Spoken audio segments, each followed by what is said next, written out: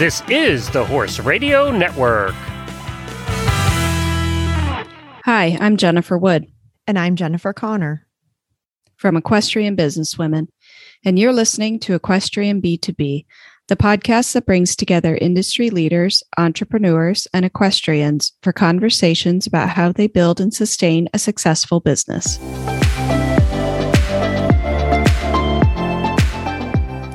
On today's show, we talk to Tricia Booker and Michelle Block, who have both given their creativity to the equestrian industry in the form of writing, photographs, and design for decades about the creative process, how to keep creativity alive, and how to stay current in a changing digital landscape.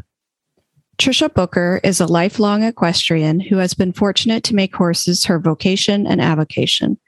Tricia is a U.S. Equestrian Federation large R rated judge in hunters and hunter jumping seat equitation and has more than 30 years of judging experience.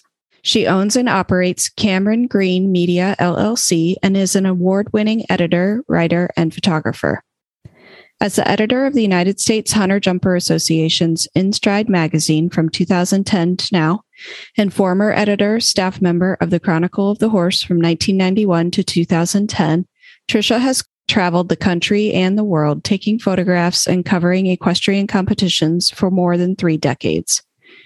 Tricia is also the co-author with Julie Winkle of the acclaimed new book, Judging Hunters and Equitation WTF, Want the Facts?, which is now in its second printing. Her articles and photographs have earned dozens of honors in the American Horse Publications Equine Media Awards. She and Michelle Block established Ink Horse Publishing in 2021, where they specialize in partnering with authors who wish to publish equine-related nonfiction and fiction books. Thanks to their comprehensive skill set, Ink Horse Publishing can take a manuscript from rough draft to finished product all in-house, complete with ghostwriting, editing, design, photography, printing, and fulfillment. In the show ring, Tricia has earned countless hunter jumper tricolors from coast to coast. She continues to compete aboard hunters and jumpers, and she currently owns 2 horses showing in the 3-foot and 3'3" green hunters. Michelle Block started her freelance writing business, Writer's Block, in 1992 after graduating from Muhlenberg College in Pennsylvania.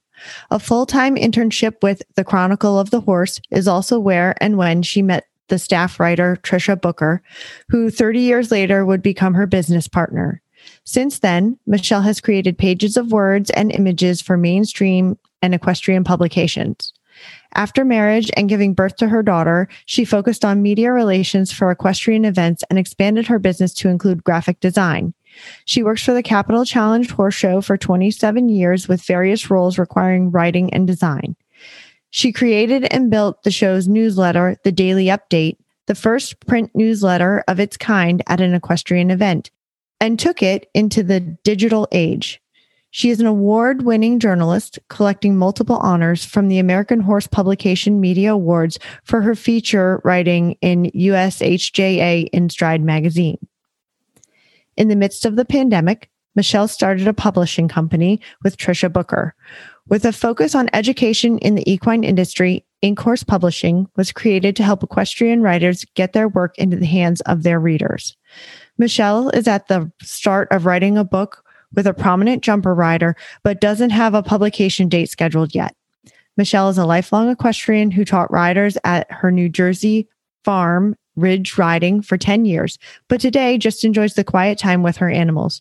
Michelle is a lifelong equestrian who taught riders at her New Jersey farm, Ridgeview Riding, for 10 years, but today just enjoys the quiet time with her animals. She cares for 4 horses and 2 dogs, loves biking, hiking, and tending to the vegetable garden, and bakes far more than she should eat. Hey guys, we're so glad to have you on the podcast today. Jen and I had been talking about the topic of creativity for a while. And I was like, well, I know 2 really creative people. Let's talk to them. And and I thought it would be cool because I know you guys have been doing so many different things in the industry for a lot of years. And what you have done has really changed throughout those years. So I think it's really cool to get your background and how you've seen things advance, not only in the equestrian industry, but in writing and photography and graphic design, like things have grown leaps and bounds, even just in the past 10 years. So I thought it would be cool to talk about it and let people know how you guys deal with creativity and how you keep it going. And we're excited to talk to you about it. Yeah, I'm really interested to see your perspective of creativity and how it can transfer into the equine industry, maybe more than just in writing books and in graphic design. So I thought we'd get started talking about what your definition of creativity is. So Michelle, if you'd like to start. Sure. My definition is pretty simple. I think of it as like allowing yourself to turn off the inner critic and being able to explore possibility. Because I think that inner critic can really shut you down fast if you let it. I love that. And it applies everywhere to any type of no matter what you're doing. Endeavor. Yeah, absolutely. I think that's probably one of the toughest things is shutting off the inner critic to be open, right? It takes practice. It really does. It's not something that comes easy, at least not for me. Trisha, how about you? How do you define creativity? Similarly to Michelle, but I look at it a little bit differently too. I think it's also the ability to think outside the norm. It's leaving behind the constraints and pushing boundaries, taking off your blinders. I travel a lot, and at the Sky Club in the Atlanta airport, there's a wall as you walk in of quotes, and one of them is from Pablo Picasso. It says, "Every child is an artist. The problem is staying an artist when you grow up." And I think about that every time I walk in the Sky Club, and I try to remember to use that, especially if I'm tired or hungry and I open my laptop at the airport and I say, what am I going to work on now? Because I've got an hour. And then I try to let my mind wander and be creative and let things flow without boundaries. I like that. That's so, if I look at my kids and what they come up with to, imaginative play or drawing, and I'm just like, how do you even dream up these things when you're 6 years old? Like, you don't have the world experience, but he doesn't let himself think about if something's dumb or it doesn't make sense or whatever. He just goes with it. So I think that's judgment. a good thing to remember. Yeah. And they don't have that inner critic, especially as children, trying to stop them from judging themselves. Exactly. And I feel like though, so often people think of creativity as like, oh, well, somebody who's creative is somebody who does art in some form. And when we were talking to Beth Ann Standig about leadership, and she was describing the horses in the field and how everybody has like a certain leadership quality. And now I look at things more like that. And I'm like, wow, I think that people don't realize they have creativity. Like they're creative in different ways. Like mathematicians can be creative in how they solve problems. And, those of us in business can find solutions and be in creative ways. I think that everyone has creativity, but I was wondering, Trisha, do you think that everybody has that? Or are there some people that I guess have more than others? Well, I think definitely some have more than others. I do think it's a bit genetic in nature. Just like there's type A personalities, type B, and introverts, extroverts. I think people have different levels, but I think it's always there and always can be tapped. It's just a matter of figuring out your best way of tapping your creativity. And it can be meditating or walking in nature or exercising, just getting those endorphins that help your mind roam and positive thoughts. And I think that's a big part of it too, is thinking positively and escaping that negative thought pattern that sometimes we get into. That's where I find my creativity is much less is when I'm maybe having a bad day or woke up on the wrong side of the bed. I try to get up and start over. Yeah. And Michelle, how about you? Do you think everybody can be creative? Yeah, absolutely. I think everybody can be creative. I think it's whether they choose to exercise that muscle. There are a lot of different ways to be creative. My mom is super creative. but it comes in the form of gardening and knowing where to put different plants, right, to make it look a certain way, and texture and color and things like that. Or it might be what clothes look good together. And that's not me. I'll know what colors I like together on a screen or on a page, but it's not the first thing I think about when I'm planting my vegetable garden, Right.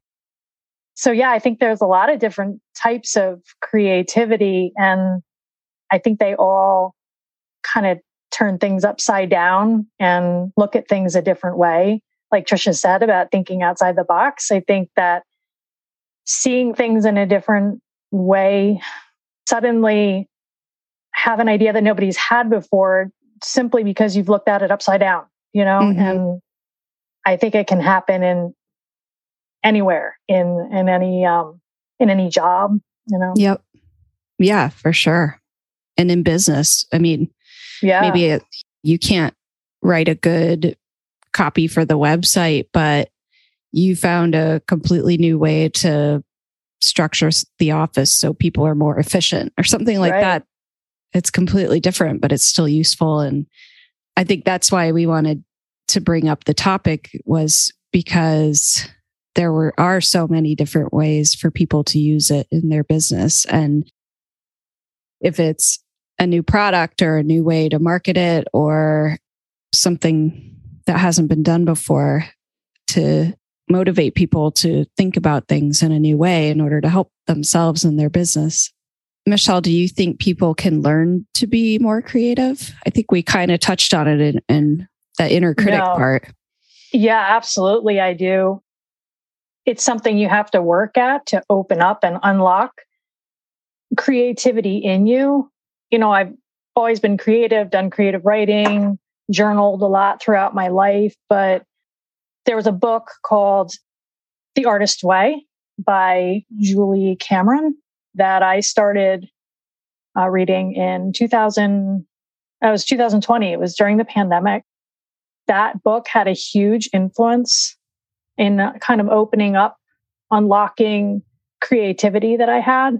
And it's a 6-week program that you work through. And I had already done a lot of work myself on opening up that creativity, because I knew, I guess I'll go back, and I felt a little stagnant. So I'm saying all this because I'm saying I truly believe that anyone can unlock this because of what you said about your kids, and kids being naturally creative. They know how to tap into that. And so it's a matter of breaking down all those barriers that you've kind of put up along the way. And I went through a little bit of a stagnant period, and I thought, you know what? I've got to do something for myself. I need to get my creativity back. So I thought, I've just got to start writing. In my case, I wanted to write more. I needed to write. So I sat down and I said, okay, after Capital Challenge in 2019, when that was over, I said, that's it. Every morning, I'm going to get up and I'm going to force myself to write.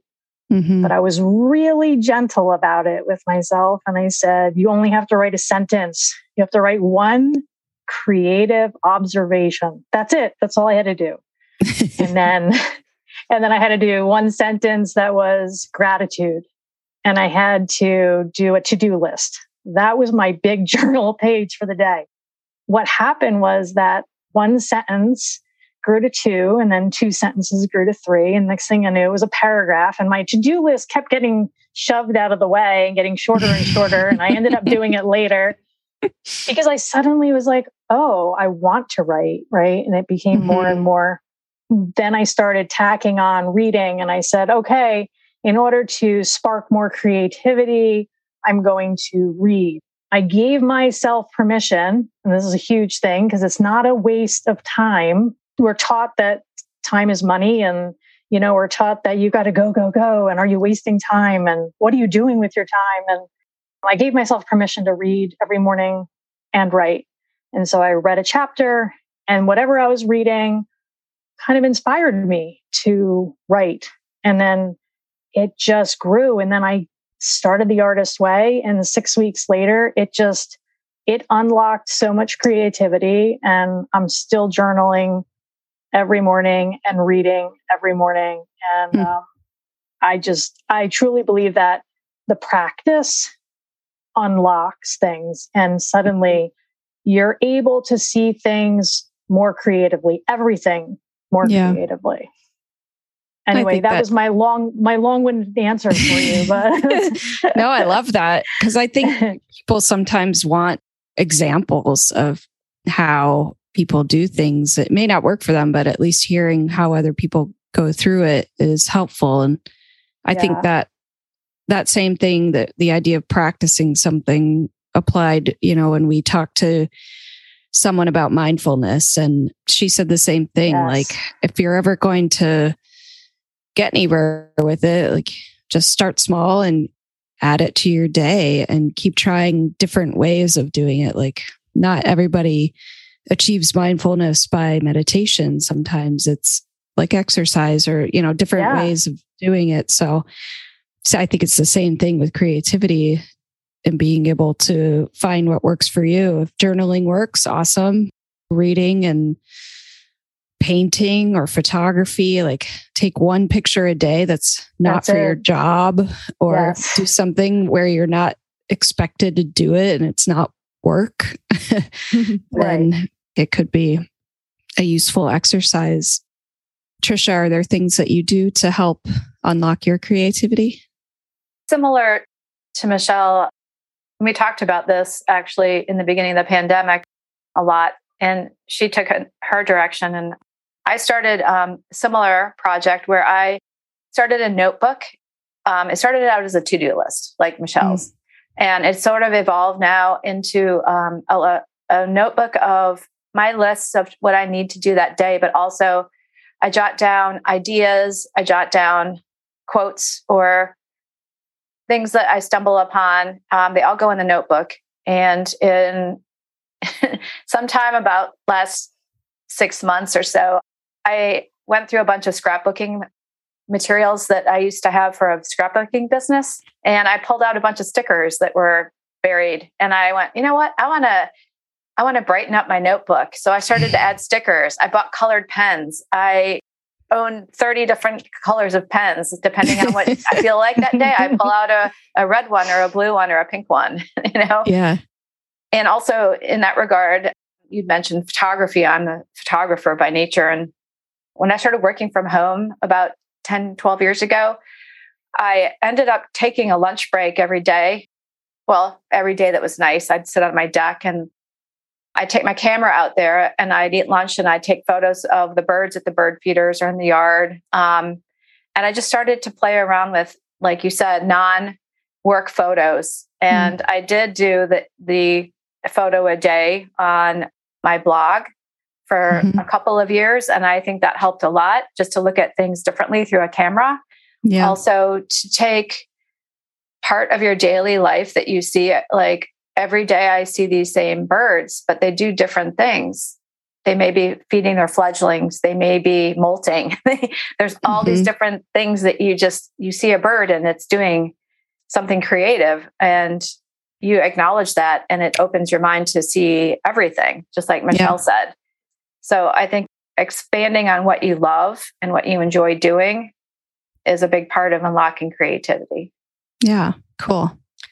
I like to do a lot of research, and not just Googling. I like to read books, but for me, when I come up with questions for the podcast or we have a certain topic, I'll sit down for an hour or so and get on the computer and Google that topic and start out with, say, like creativity, and see what comes up. And then it starts getting my ideas flowing. Okay, what direction do we think we want this going in? Okay, let me see. Let me go down and let me Google this, or let me try that. Or I find that unlocks so much to be able to be like, oh, I didn't think it could go in that direction, but oh, you know what? This is good. So I mean, I love listening to books on tape when I'm driving, and I like to read a lot, but there's a lot of people out there who don't. So I think that you can find creativity. I mean, we have it at our fingertips on your phones, almost immediately. So Trisha, when you're working on an idea, what's the creative process that you kind of work through on your idea? Well, it's interesting that you brought up podcasts and listening to books on tape, I think, because that, Michelle and I have talked about this. I got into podcasts late. I was not an early adopter, maybe 3 or 4 years ago.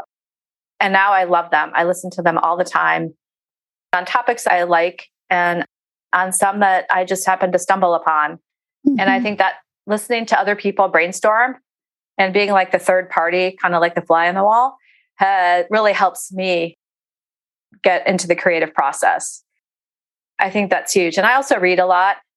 If I'm really struggling with something, perhaps an article that I'm not sure how to take and which direction to go, I will purposefully go to sleep and lay in bed and think about it. And oftentimes in the middle of the night, I'll think of a solution or I'll come up with an idea that I maybe wouldn't have thought of if I was consciously just sitting here trying to figure out how to do it. And force it out. Exactly. It comes unconsciously in a way or subconsciously. So that is one of my processes. And I think for me in particular, just letting your mind wander helps me a lot. I do that at night. If I'm hosting a party and I need to plan the menu, that's like, it comes to me when I'm in the middle, like I'm laying in bed, getting ready to go to sleep. And I'm like, okay, what do we want the theme to be? Or, what's the holiday or whatever. And then I'm like, okay, well, what food? I mean, it makes me pretty hungry, but it's pretty much where like the inspiration comes to me from, like, oh, this is what we'll do. This is direction. And usually by the time I wake up the next morning, I have it all planned out. Right. Mm-hmm.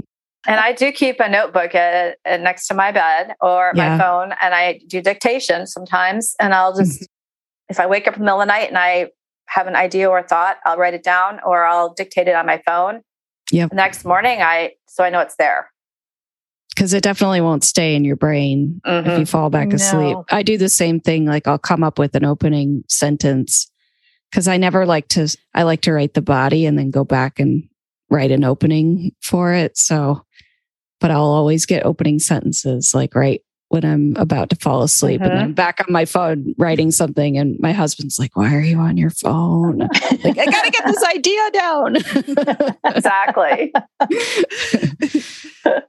Michelle, how about your creative process? I do a lot of, I'll call them active meditations. So I'm either walking, gardening, biking, anywhere that I'm doing something and like almost disconnected from my brain so that I can kind of work problems out and not be, this sounds weird, but not be 100% there because I'm also focusing on whatever it is I'm doing. Right. So it kind of releases my mind to just wander and make connections that sometimes I feel like I wouldn't make unless I was doing something else, I'm not quite sure how that actually happens or why it works that way and the science behind it. But I do know that if I really need to work out a problem or develop an idea or, come up with a different article idea, things like that, there have been so many times where I'm like, okay, that's it. I'm getting up. I'm going outside. I have to do something and I'll just up and go to the park or I'll just go outside and pick vegetables or whatever it is I'm doing just to do something while I let my brain work it out. We've definitely had people on the podcast who said they've gotten ideas while they're riding because, they're not sitting at a computer focused on something and they're allowed to kind of let go and while they're enjoying riding, it just comes. I think it takes the pressure off. It's like, I don't know, releasing this huge weight. You're like casting off the pressure and then you're free to just ponder. And then of course it's quick. I have to, capture those ideas, right? And the moment that they actually happen, then you're like scrambling for the phone or running for a piece of paper, like, oh my gosh, I got to get it down right now. I'm going to lose it. That's happened to me a couple of times when I'm driving and I'm like, oh no, like I'm driving. It's the worst. What am I going to do now? Especially if I am listening to a podcast or a book on tape and there's like something that hit me from something they said and I'm like, oh, darn. Yeah. I've always kept car journals, I call them. They're like little notebooks that go in the center console, just to make sure. So today I was cleaning out my car and I found a Band-Aid that had like a quote written on the back of it. Okay, you win. Yes. I was like, oh, wow. I don't even know when that happened, but That's great. I love that so much. So Jen has Band-Aid inspiration. Yeah.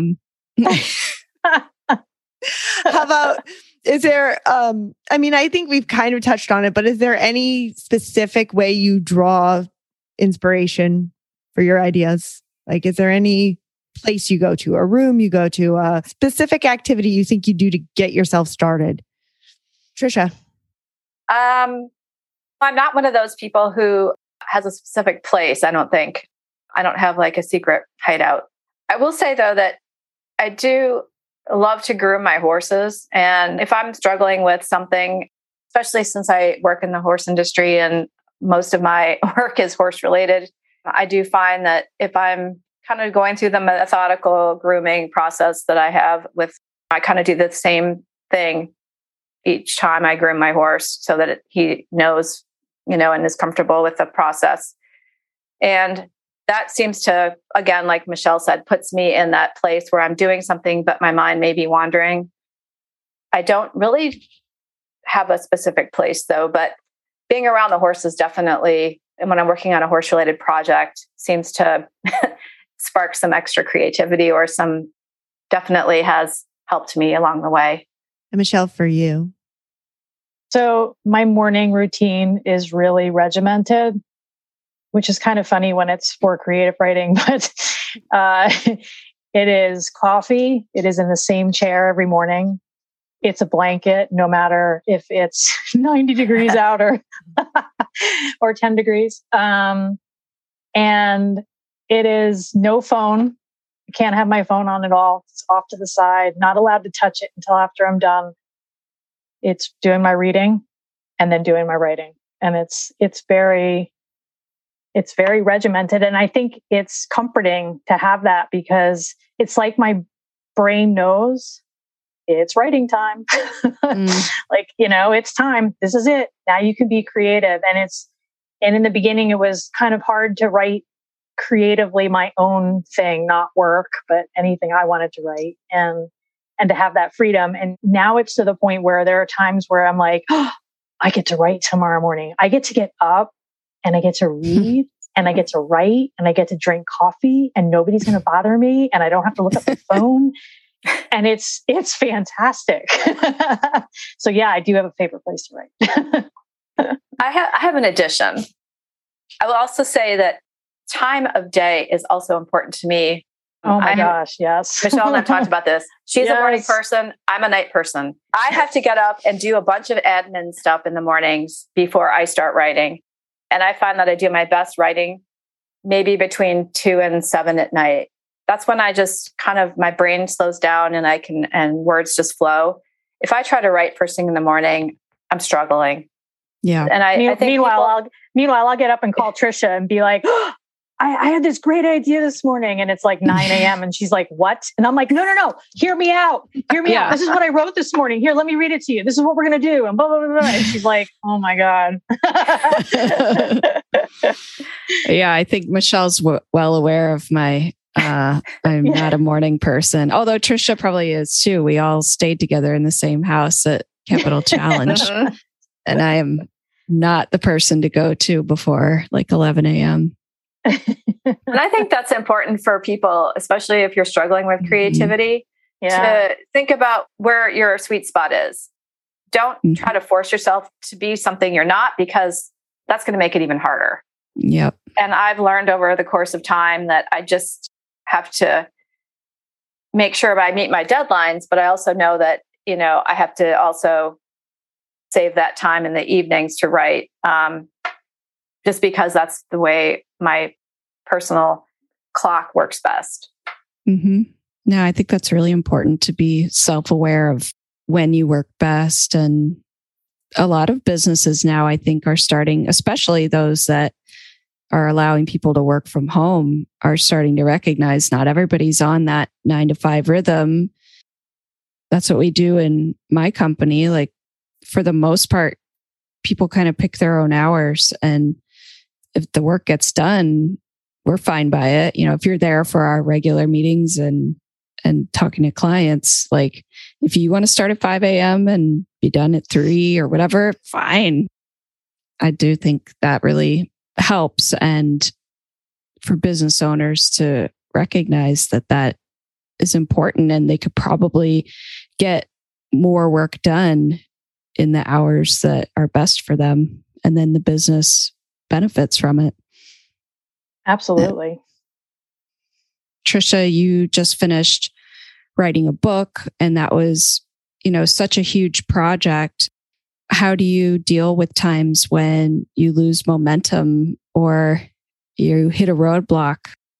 I feel like people do that not only in creative things like writing, but in their business. Like, how can you get past it and get your momentum and get the train rolling again? So that book, Judging Hunters in Equitation, that I wrote with Julie Winkle, it took us about 4.5 years because we wrote it in between all of our many other projects and right. our commitments. And I did find that sometimes I was forced into specific timelines where I have this particular week to work on the book, and that's it. And then I'm off to judge another horse show. And so it was hard because I had to force myself to keep that momentum going, even if I wasn't in the mood. So what I did is, for that particular book, which nonfiction, obviously, it's about judging, and I used a lot of my own photographs. Mm-hmm. So when I hit a roadblock in the writing process, I would often go back to the photos and study them and think about how I would explain something to someone if I was looking at the photo. Mm-hmm. So it helped me a lot to go back and forth. And I'm a visual learner. So I try to use my strengths also. And also knowing that I'm that way, I would help me with my momentum going back to writing about something that I was seeing. Again, I think knowing yourself and knowing how you work best and using that knowledge was really helpful to me. And I did get bogged down, and it was really hard sometimes, because if we set the book aside for maybe a month or longer and have to go back to it, it was really hard to get back into that rhythm. So I just kind of tried different things, but I do find that, as Jen said earlier, visual learning and research was super helpful to me too, to go back and Google things and to read articles about judging from other perspectives, and then go back and try to explain it in my own words was super helpful too. So just a bunch of tools to keep that momentum going. And for Michelle, is it different for you with getting momentum to start a project versus getting momentum when you're stuck in the middle of one? Yeah, for sure. I love the process of generating ideas. Like, I just love that creative process of going outside and thinking or doing the research. And I can get actually really, I call it bogged down, but in a really good way. Mm-hmm. I get a little too excited about the research part of it because I really enjoy it. Like, I love learning about new things. And so when I do a deep dive, I'm enjoying every aspect of it. And sometimes I have to reel myself back up out of that deep dive. And then I usually go from that to the structure of it. So I like to write with structure. So outlining is super important to me. Usually I try to figure out the structure next. And then once I get the structure down and really outline it and decide where things are going to go from and to, and I start then the fun parts of writing it. And then I get to that point where it's the really hard work. It's the transitions, and it's the making sure that everything flows and that the reader knows as much as I do because I've just done all of this research and I've learned so much new information, but now I have to make it simple for the reader to come in and understand what I'm talking about. And usually that's when it gets tough and I feel like I'm walking through a swamp. And at that point where all I want to do is pick up my phone and like scroll through Instagram, or I want to be like, oh, I think I need to research this a little bit more. Yeah, I definitely do. I definitely need to know more about this. No, Michelle, what you really need to do is just write. So I have to force myself, right, to get to that part. And that's when pretzels come in. I swear that pretzels and eating, that just helps that last. And maybe it's like the reward aspect of it. And this is probably really unhealthy, but I don't know. But I have to eat and drink something and it forces me to just stay. And maybe it's that same kind of active meditation form, except that instead of like doing and writing, I'm eating and writing, and it's kind of a really embarrassing thing to admit, but that's what I do. And it happens in nearly every big article. And I always know I'm at that point and I just have to give in to that. Yep. No shame. Nope. Could be a lot worse, right? Exactly. But there's lots of artists who have much worse vices for their creativity. Yeah, seltzer and pretzels are pretty mild. Tame. Yeah. I used to skip school in high school when I'd have to write a report. My friend and I would skip school like the day before it was due, and we would go to the Hamilton College library, and that's where we would spend the whole day like researching everything, getting inspiration from. So I think pretzels and seltzer probably my mother would have appreciated more than school. That sounds like a great day. Yeah. Mm-hmm. So how do you guys work some new ideas into like old concepts or old projects? I mean, in the equine industry, right, we're pretty much the same a lot. So like, how can we get people to like think about new ideas and implementing them into what they already have going on or projects that they already have going on? So Michelle, do you have any tips that you can give them? I do, because I love doing this. It's one of my favorite things to do is taking an old concept and I like turning it upside down, right? And then turning it around a couple of times. For an example, I took a grooming article that Trisha actually assigned me for InStride magazine. And it happened to be during the pandemic when I was supposed to be writing it. And I had gotten it assigned before the pandemic started. And I thought, I can't believe I have to write about grooming. Like, that's just boring. What am I going to write about? How am I going to make this interesting? And I came up with mindful grooming and about the mental side of grooming, both for the horse and the rider. So anyway, that was just an example of something that I've done. But okay, I have to tell a story about this morning as I'm doing my meditative raspberry picking, because this totally fits. So you can't just look head on when you're thinking about writing about a topic, right? Or a project. You can't just look at it the way everybody else is looking at it, because everybody sees the same thing head on. Just like when I go to pick raspberries, if I look at the bush, right? I have this huge raspberry bush. Well, it's like maybe 4 feet by 20 feet long. And if I look at it straight on and I start picking, I get raspberries, but I'll always find more raspberries if I lean over and look at it upside down, or if I go around to the other side, or if I lift up a couple leaves.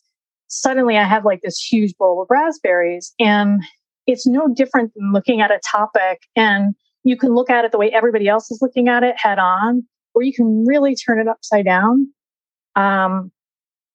And in order to do that, if you look at the way others have approached other topics, you can kind of, get ideas that way. It's really fun to suddenly find this upside down view of the same topic. And anyway, that's my raspberry bush story for the day. I think there's a lot more ideas out there, though, right? You just have to turn them upside down a little bit. I'm not as creative as Michelle in this regard. Being a magazine person almost my entire life, I used to go to like Barnes and Noble or somewhere like that. And I would just go to the magazine section and I would spend like an hour looking at magazines I would never buy, like, Welder's Weekly or, some random car mechanic magazines or whatever happened to catch my eye.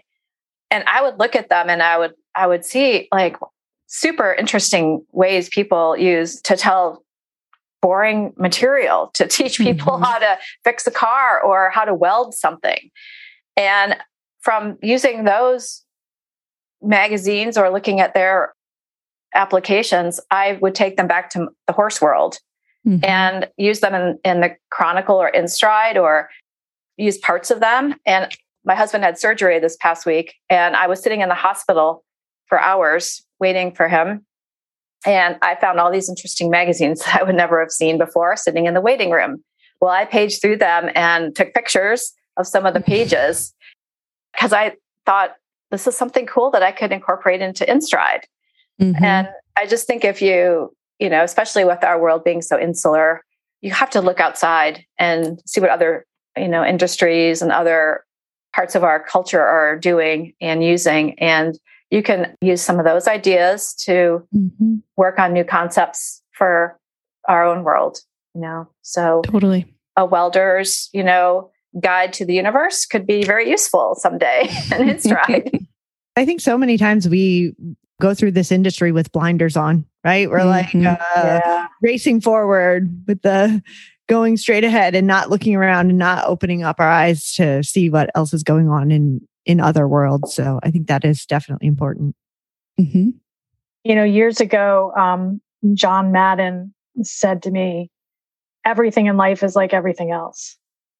And I have taken that to heart because I will look at things and see how they work, how they function, and then go back and see how similar it is to other things in the horse industry, right? And how they can apply. Yeah. Totally.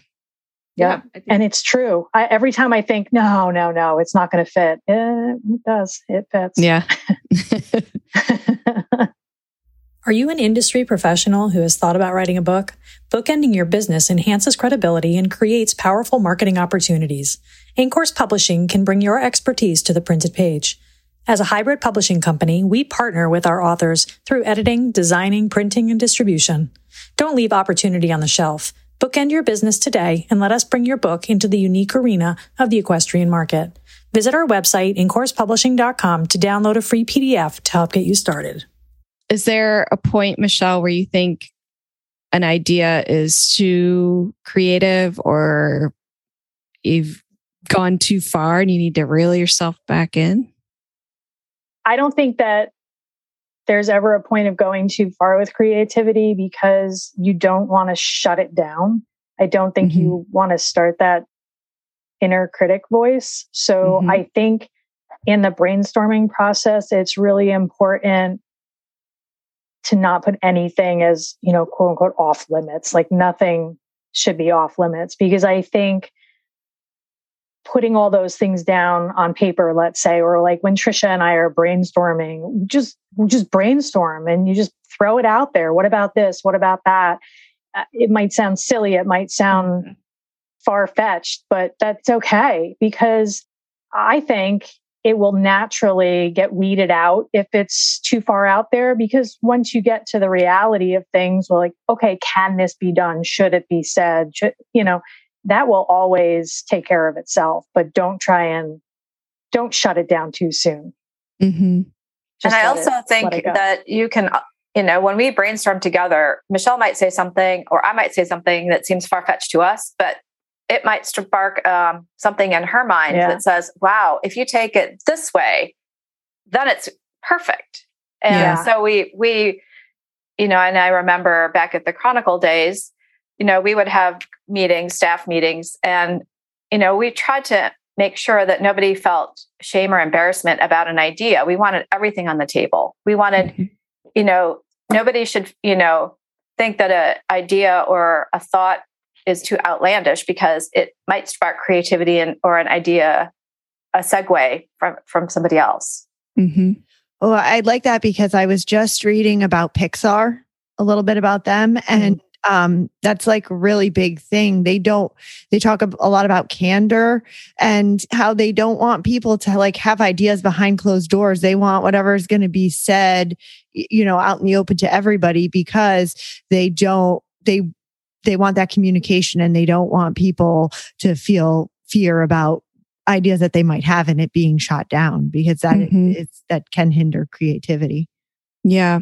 I think that open-mindedness works in every business. And, you don't have to be writing a magazine or designing clothes. You just have to take whatever ideas you have and just throw everything at the wall and see what works and for your business. And oftentimes I think it's the ones that people initially are scared of that turn out to be the best ideas. And initially, I think what I was thinking about a question like this was, having a miss, like you actually doing it, something where people completely don't get the point. But I think that it's a learning opportunity more than anything, right? So you can't necessarily think of it as a failure, just more of a learning opportunity if it doesn't come across the way that you want it to come across. Yeah. Yeah, absolutely. I mean, it's going to go one of two ways. Either you're going to find your people, right? You're going to be, let's say, outlandish, but you're going to attract exactly the people you want to attract, right? Mm-hmm. Or it's just going to totally flop. But then you'll learn from that and say the next time, okay, you know what? The people that I want really aren't getting me. So I'm not going the right direction, Mm-hmm. Yeah. I know we've already talked a little bit about looking outside the equine industry for some inspiration and getting more current ideas, but are there other things that people in the equine industry can do to keep current and keep their ideas fresh? I mean, I know we said podcasts already, but I believe, again, like thinking outside of the industry, I like to listen to podcasts that are, sure, I have my favorites, right? I have my handful of ones that I, of course, will always listen to. But then I treat it like a sampler platter, right? If I want to find out what else is going on, and I'm not talking about like mainstream news, and, I'll just pick random podcasts that, I don't know, may give me a good idea, right? Because I don't know about the current situation in cryptocurrency, right? Or, or the physics of consciousness, or, these random things that I've listened to. But look, sometimes I want to figure out, well, how does science, tie into what I'm writing? Or how does, monetary system tie in, or whatever it may be. But the point is just kind of sampling a bunch of different things. It doesn't mean you have to follow them all the time. But tasting those, I think you can get a lot of good ideas. And because podcasts are so current, right? The ideas are really current. Yeah. Tricia, how about for you? Well, I concur with Michelle completely. As I said earlier, I'm a podcast aficionado as well. And I would say we swap podcast texts a lot. Listen to this one because it's great. And things that I would never listen to, I try to make a point of, I watch my Twitter feed actually quite closely, and I end up finding gems stuck in there quite a bit. Things that I would never have really thought about.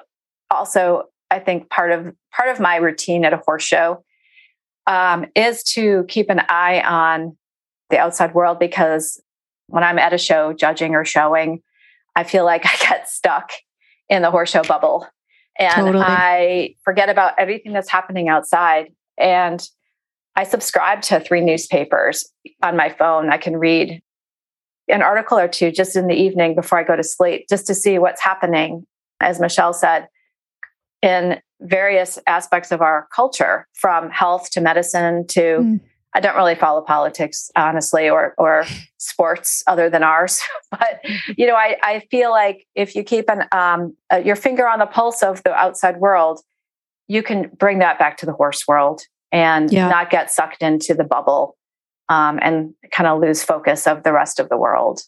Totally. I've found for generating ideas that I could apply within our equine industry, like I signed up for probably 10 different other sports and marketing related newsletters. Those have really helped me think, oh, that's kind of a good idea. I wonder if it could be applied to a horse show. And I mean, lots of big places, and newsletters are free. Podcasts are free. Like maybe you have to pay free. TikTok is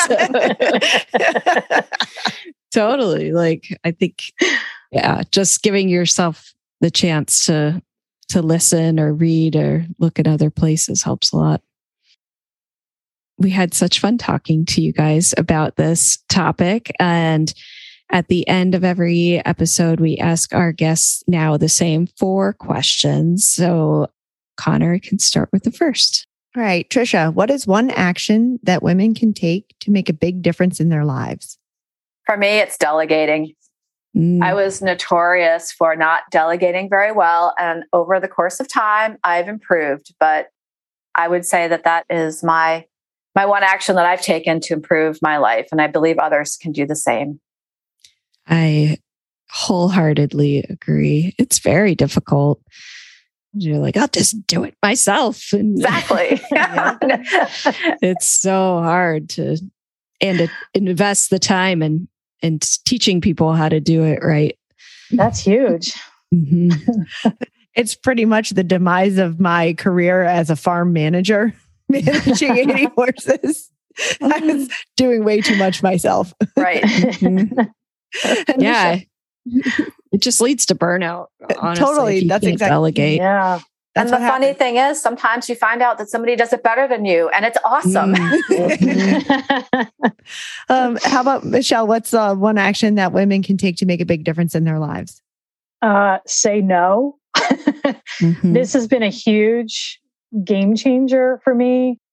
I always felt like I was saying yes to every job. Like, okay, yeah. Oh, sure. I can fit that in. Sure. Yeah, no problem. I'll make that happen. To talk about burnout, right? It's squeezing that in. And, there's only so many hours in a week. Learning how to say no so that I could have the time to do work that I genuinely wanted to do makes a big difference. I wanted to feel passionate about what I was doing, not just saying yes to everything that came along. Like that.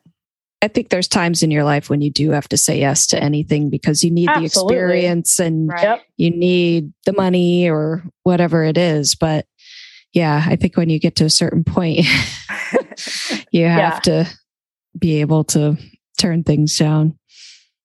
Yeah. And recognize why. I'll say it was a toxic yes, right? It wasn't that it was, I was trying to do too much, and that was a problem. Yep. Michelle, what's the best habit that keeps you motivated personally? My reading and writing in the morning, and probably eating properly too. Because when I don't, I feel pretty lousy, and then I'm not motivated to do anything. So same. Trisha, what's the best habit that keeps you motivated personally? Well, I mentioned my colorful, fun notebook of to-do lists and inspiration, but also I would just say riding and showing and being around the horses. Every day that I can get out to the barn, which is most of the time, it's 5 days a week when I'm not traveling. That just keeps me happy and productive. Even though it takes a few hours out of my work day, I feel like it comes back to me tenfold. Trisha, what's your favorite horse movie? Hands down, Secretariat. My family's not horse oriented at all, but my son and my husband love that movie as much as I do. And we all get together and watch it right around Kentucky Derby time. And to find a movie that all three of us love that's about horses, that just never happens. So that's it. Nice. One and only. Yeah. Michelle, what's your favorite horse movie? Well, I don't really have like a favorite horse movie, but The Never-Ending Story, because of the relationship that the main character Atreyu has with his horse, Artax, that just like hits me like nothing else. It was pretty dedevastating because he loses his horse in the Swamp of Sadness. But spoiler alert for a 35-year-old movie.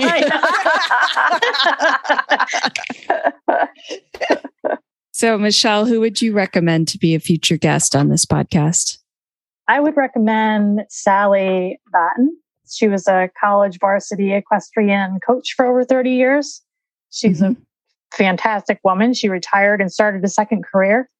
And I think she's pretty amazing for doing that. She wrote The Athletic Equestrian and branded her business in such a fantastic way that I think she'd be a great person to talk to. Cool. And Trisha, who would you recommend? I would recommend Jenny Susser. And she did the Empty Tank Syndrome course. I took it and it was remarkable. She's helped so many people know when they're getting, over the top and how to step back and take care of yourself and becoming more productive. And she's a horse person and she's helped me so much when I've spread myself too thin. I really recognize that a lot more now after taking her course. Great. I love those suggestions. So hopefully we can get them on in the future. And want to say thank you again to you for joining us and telling us all about how you stay creative. And I think it'll be a huge help for our listeners. Thanks for having us. Thank you for having us. Thanks. It's great. Yeah. So these two immediately came to mind when we started talking about creativity. I've known them for so long and I really admire everything that they've done in the industry in different ways and in being creative. And obviously Michelle is one of my closest friends and she and I talk all the time about motivation and creativity and ideas. And she's the person that I went to when I had my Equestrian Businesswomen idea and helped me come up with the summit, and she did the website and she did all the graphic design for it. And our logo for Equestrian B2B. She did our logo for Equestrian B2B podcast. Like, she's just an invaluable resource and good friend. So I thought it was really cool to have her on to talk about what she does to stay creative. And Trisha, I knew when she was at the Chronicle, and I was always like, wow, she does such an amazing job. Like, her photography is unbelievable and her writing, and, we've become friends in the years since. So it was really cool to hear more about what she does in her business and how she's able to stay creative after so many years of doing it and not getting totally burned out. And I knew how big of an endeavor it was for her to write that book. So it was nice to hear about it. Yeah. They both had some really great ideas. And I can tell that they're super creative people. And that, I know Michelle is from experience working with her through Equestrian Businesswomen. But it seems like Trisha has so much going on, like between being a judge. And so it's nice to see that she's able to tap into a creative side and kind of express that and share that with the industry. Because I think that's invaluable, because for everything that she does, being a judge, sometimes you just think of them as superhuman, right? And they just sit at the side and maybe even a little bit boring, but like truly not. Like, she has a lot to offer. So besides just like judging you, but I think that was really cool. And I enjoyed our conversation. Now, maybe Michelle's inspired me to write Connor's 5 tips on how to get out of the bathing stall faster. Because that's a problem that I've come. And, I think I can make it useful to people. Yeah. That's a solid topic right there. Yeah. But yeah, I really enjoyed the conversation and I thought they were really amazing. And I really hope that our listeners can open up their eyes and look around and tap into their own creativity, whether it's, designing a jump course in your arena for your students or coming up with a new lesson program, or like you said, changing your office so that it's more convenient or it works better or, sparks your creativity. Exactly. I think that's great. Great conversations today. And when this airs, we'll be in the middle of the Saratoga Women in Business Spectacular Horse Show. So Can't wait. It'll be really fun. And I think we're going to get so much more content to talk about and people to talk to. So we can't wait to bring you more of that in the coming months. And tap into our creativity while we're there. Exactly. Find the links to today's guests and the show notes at www.eqbusinesswomen.com. Equestrian B2B is out twice a month on the 1st and the 15th. You can find out more at eqbusinesswomen.com and follow us on Facebook and Instagram. Find Equestrian B2B wherever you get your podcasts and be sure to follow, subscribe, and leave a review.